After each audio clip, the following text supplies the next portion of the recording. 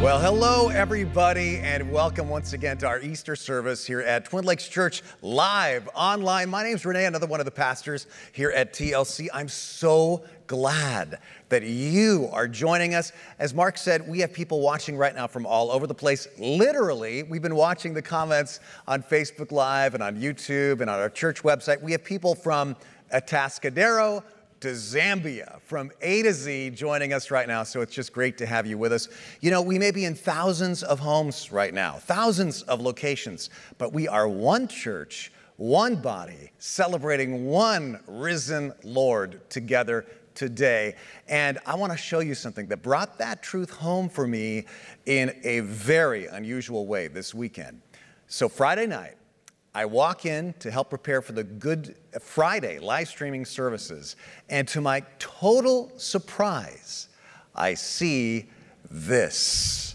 Literally hundreds and hundreds and hundreds of selfies taped to seats all around our empty church auditorium. Some very enterprising and wonderful people here at Twin Lakes Church had arranged a surprise for those of us here on staff. They had arranged for you to send in your photos, and then they taped them all over the pews. In fact, they even taped them in the spots where many of you normally sit. I have to say, I was so grateful. First, I cried because I miss you guys so much.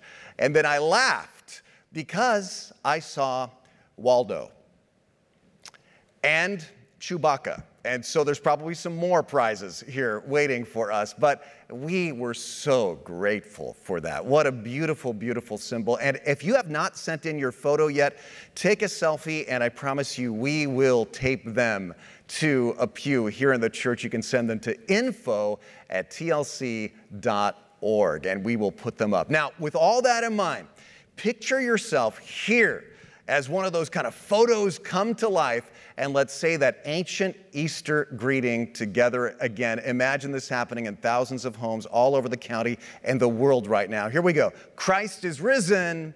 He is risen indeed. Well, I want to talk about light for the lockdown today, because it occurred to me on that very first Easter Sunday, the very first disciples of Jesus were all gathered in a lockdown too. In John chapter 20, verse 19, it says, that Sunday evening, the disciples were meeting behind locked doors because they were afraid. They were afraid because any step outside, if they ventured out everywhere they could possibly go, they were under threat because the people who killed Jesus were now hunting them down too. And so they stayed inside where it might be safer. And so this Easter, we are all like the very first Easter. We're in our houses again. Many of us are afraid again. And they felt not just fear, they felt guilt because they had all let Jesus down, had all abandoned him. And of course, they felt grief because their dear friend was dead. And you know, we have that in common with them too. All of us right now are collectively grieving some of the things that we have lost. But something happens in that room. Think of the before and after. They're in that room first with fear, and then that turns to faith. They go from guilt to freedom, from grief to hope, and they rocket out of that room and change history. What happened in that lockdown? Well, I want to tell you the story as it unfolds verse by verse in the next few verses in the Bible in John chapter 20, verses 19 through 29. And you know what? I really believe that the risen Jesus will meet you in your lockdown too. He'll meet you in your room, in your home, wherever you're watching, whether you're alone or with people. He'll slip in, and his Spirit will speak peace to you too, if you are open to him. Jesus speaks to the disciples 3 resurrection truths for people in lockdown. Because Christ is risen, we can know, number 1, your fears need not control you. Your fears need not control you. You know, it's normal to feel threatened when something is threatening like it is right now, but your fears don't have to control you, your emotions, your decisions. It says the disciples were afraid, and of course Jesus must have known this, right? But I kind of love how playful he is. He doesn't try to ease into the room. It seems like he almost deliberately startles them. He just pops in and says, "Peace be with you."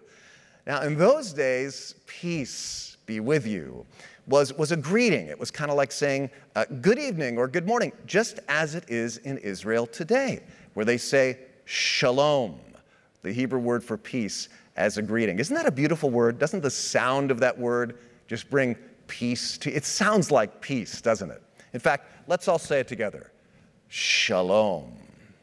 But what I love is that Jesus pops into the room and greets them, "Shalom, brothers." I love how casual he is. And the disciples just freak out, understandably. In fact, Luke's gospel adds some detail. It says, Jesus himself was suddenly standing there among them. "Peace be with you," he said. But the whole group was startled and frightened, thinking they were seeing a ghost. Of course they were. They're screaming. Why? No one expected a resurrection.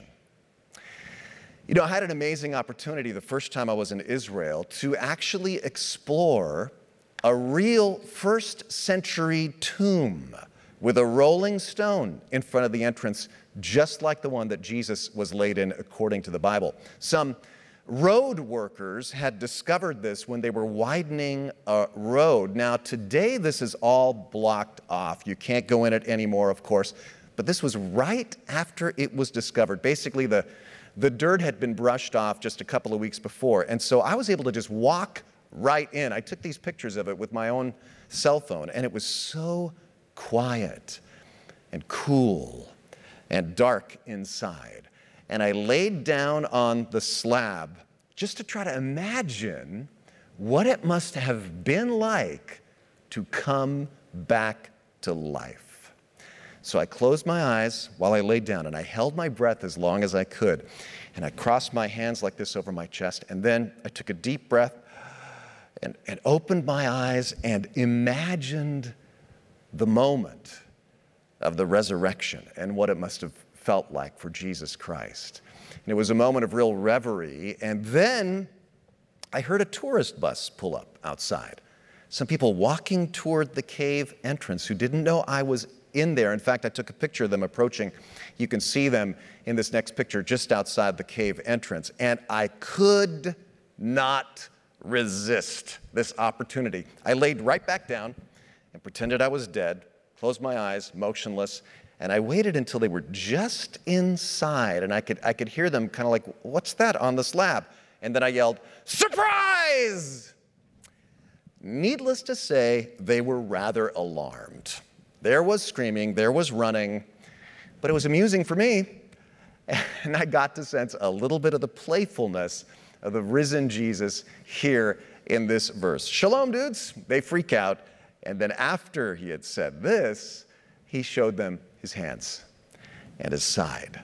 And the disciples were overjoyed when they saw the Lord. And then Jesus says it a second time. Again, Jesus said, "Peace be with you." Now, why does he repeat this?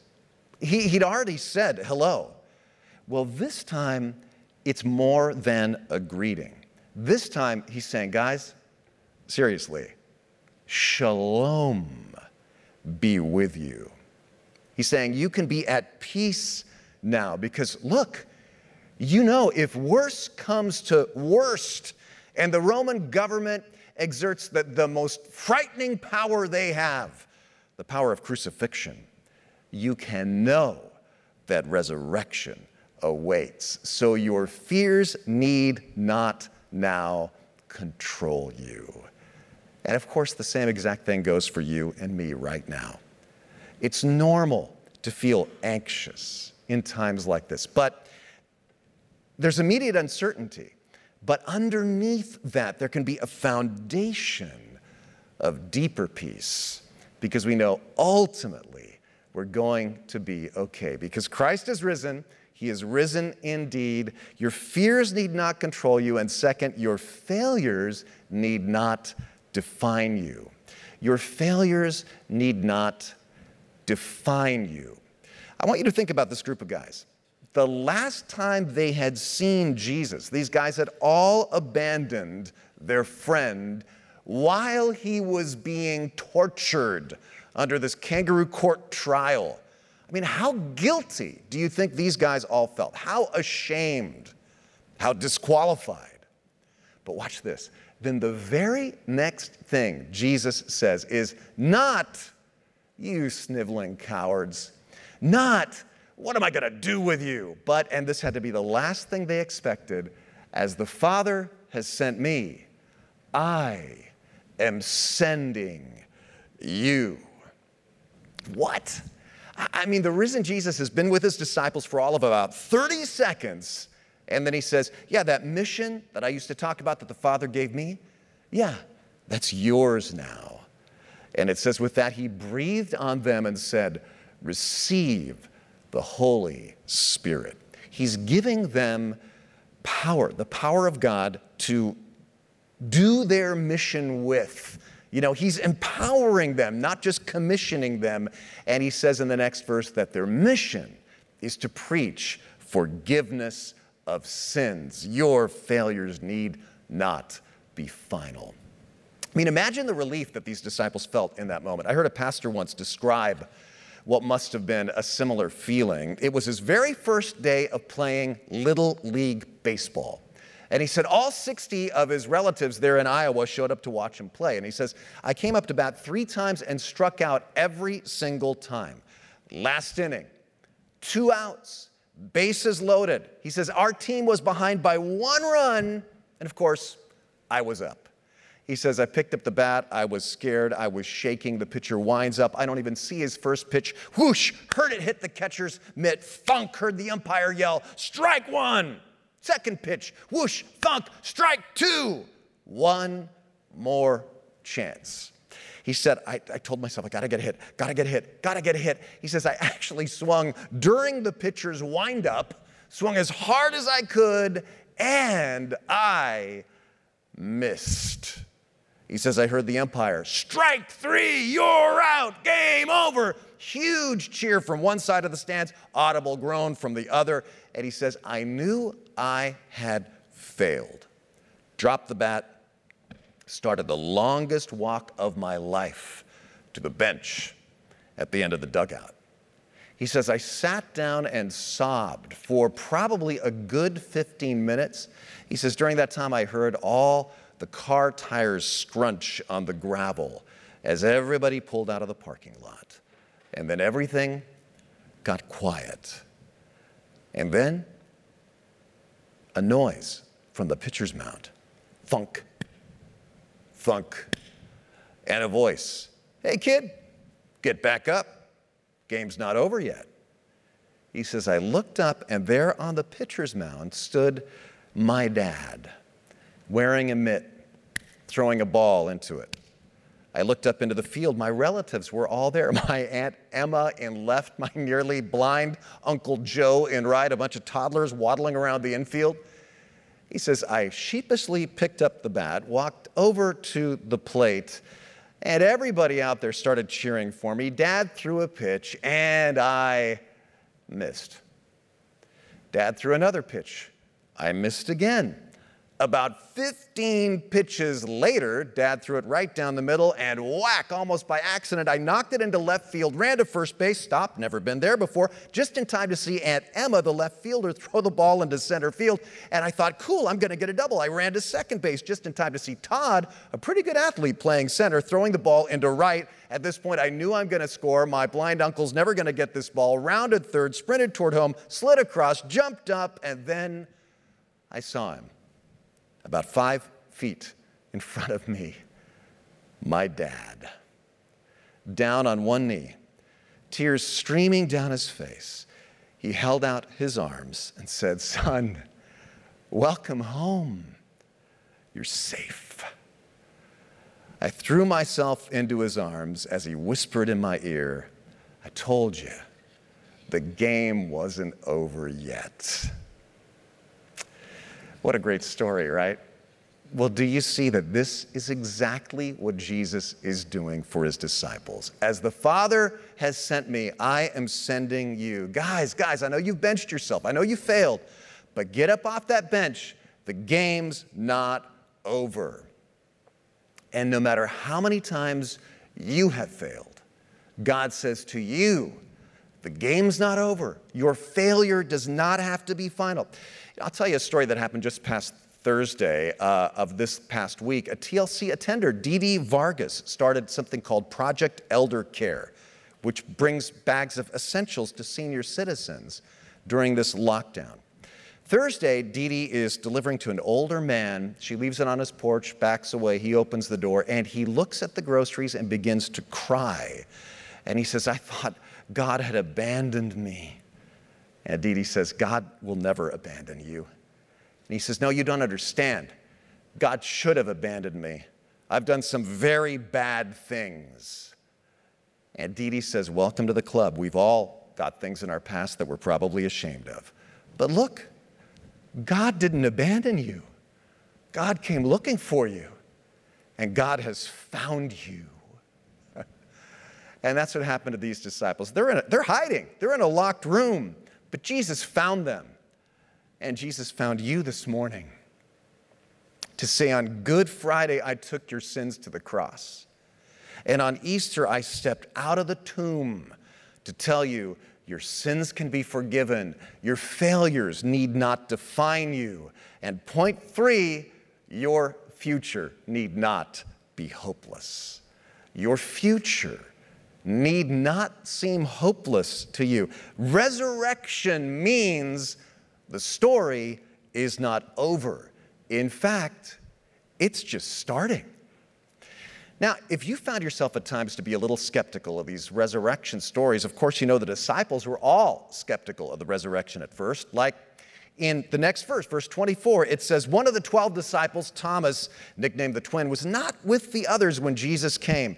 And they told him, we have seen the Lord. But he replied, I won't believe it unless what? I see the nail wounds in his hands, and I put my fingers into them, and I place my hand into the wound in his side. And I don't like the way he's been referred to as doubting Thomas, because he is just echoing exactly what all the disciples said earlier when they had heard from the women that Jesus was alive. The Bible says they all thought it was nonsense until Jesus had appeared to them. Well, 8 days later, the disciples were together again, and this time Thomas was with them. The doors were locked, but suddenly, as before, Jesus was standing there with them, and he says, Shalom, peace be with you. And then he said to Thomas, put your finger here. Look at my hands. Go ahead, put your hand into the wound on my side. Don't be faithless any longer. Believe. That's interesting because he's saying, look, this is my real, once dead body. Nobody can have these kinds of wounds and live. But now I'm alive.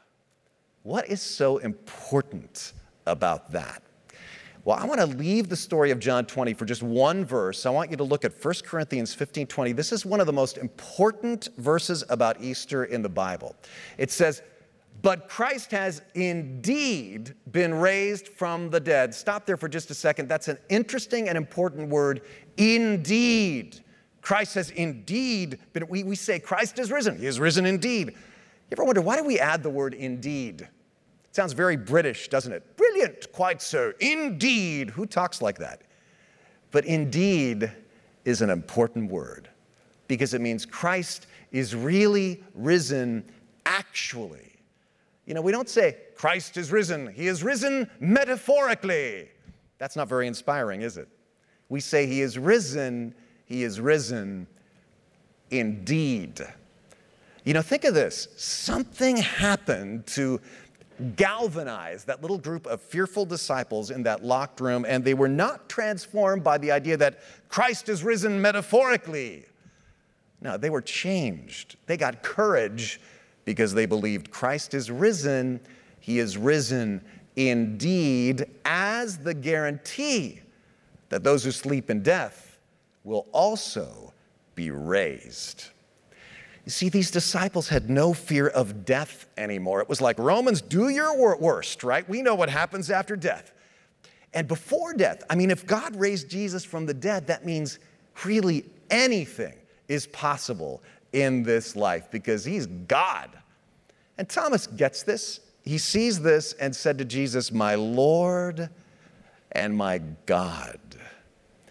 And Thomas really goes from doubt to maybe getting the implications of this better than any of the disciples so far, because he suddenly realizes that the resurrection actually validates Jesus Christ's most outrageous claim to be God incarnate. And that means that you have the greatest creative power in the universe, who came down here to earth to be with us and went through death and back again, and he's with you and calls you friend. Man, that is powerful. I want to tell you a story. I have a friend named John, and John has a friend named Danny. And John told me a story about Danny. One time, Danny goes spelunking. You know what spelunking means?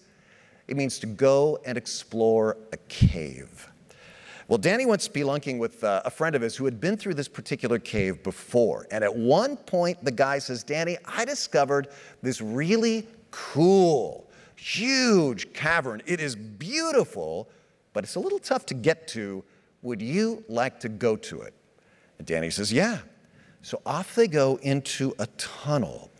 And the tunnel keeps getting smaller and smaller and more constricted. At one point, they have to duck down to walk, and the passageway keeps narrowing and lowering, and eventually they have to get on their hands and knees to crawl through this tunnel, and eventually it keeps lowering and narrowing until they have to get on their backs and push with their feet to move forward through the tunnel, and eventually it gets so narrow that they just are pushing with their heels, and then it gets even narrower to the point where when they breathe in and their lungs expand, they're stuck.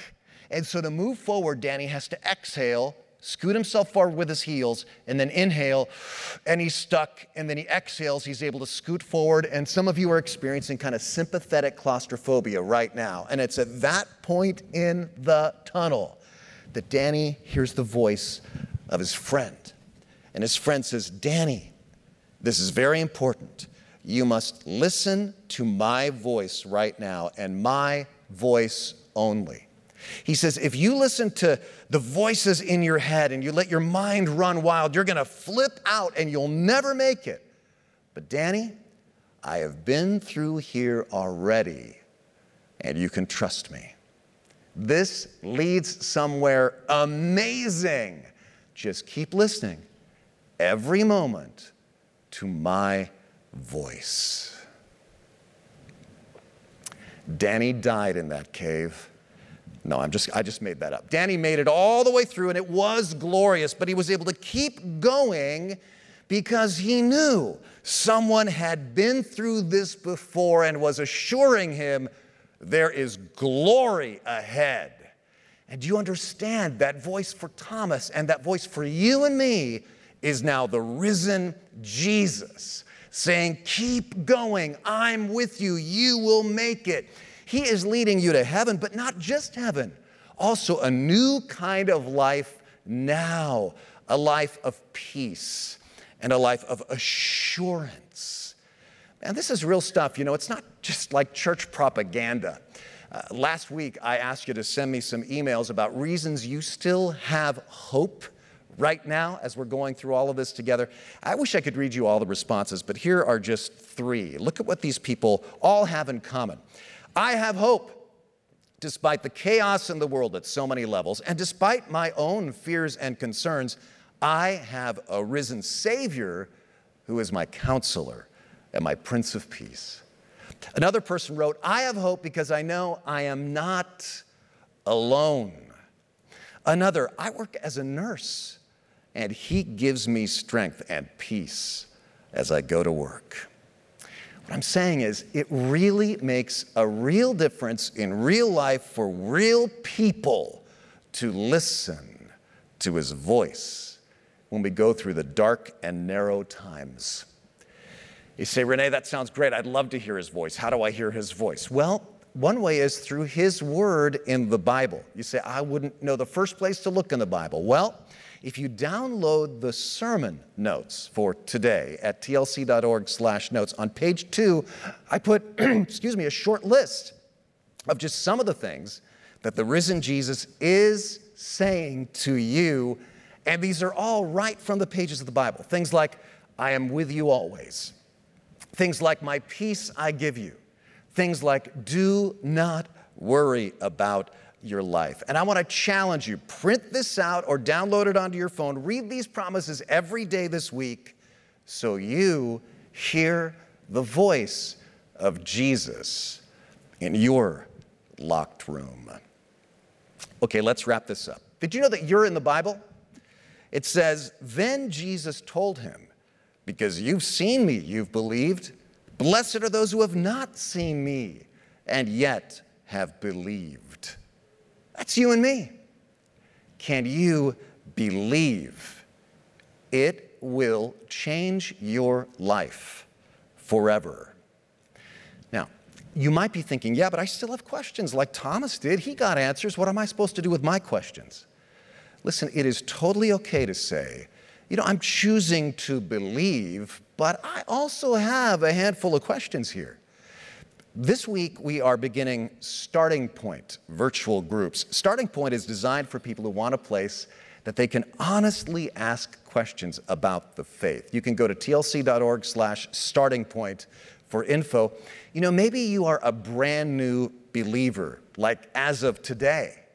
Or maybe a returning believer. You went to church as a kid, now you're getting interested again. Or maybe you're still a seeker. You're honestly not a believer yet. In all those situations, Starting Point is for you. You will find it a place that you can honestly ask questions and learn and grow. So I urge you today to risk saying to Jesus, as Thomas did, my Lord and my God. You see, when you say this sentence, that's a sentence of possibility, because you're saying to Jesus, first, you're my Lord, my master, the voice I'm listening to in the tunnel. Your Lord, not any disease, not my fears, not my feelings, not somebody else's opinion. I'm going to listen to your voice above all. And my God. You're saying, I choose to believe that there is a God who looks and acts like Jesus. He loves me. He's with me. He comes looking for me, even when I've lost my belief. That kind of affirmation will give you light for every lockdown when I choose to believe Christ is risen. Say it with me again. He is risen indeed. Let's pray together. I invite you to fold your hands and close your eyes and bow your head just as a symbol of humility and submission to God. And I want to invite you right now to say to Jesus, maybe for the first time, or maybe as a reaffirmation, Jesus, I don't understand it all, but I choose to affirm you as my Lord and my God. You are the kind of Lord and God I want to believe in. And so today I believe you died and rose again. I don't understand it, but I choose to believe it. Help me keep hearing your voice during the time in this tunnel. And Lord, we pray for those on the front lines of the crisis, like the nurse whose email we just read, doctors, nurses, researchers, victims, families, the unemployed, those in financial crisis. God, give them your strength and your power and your peace. And help us to know how best to help them in Jesus' name. Amen.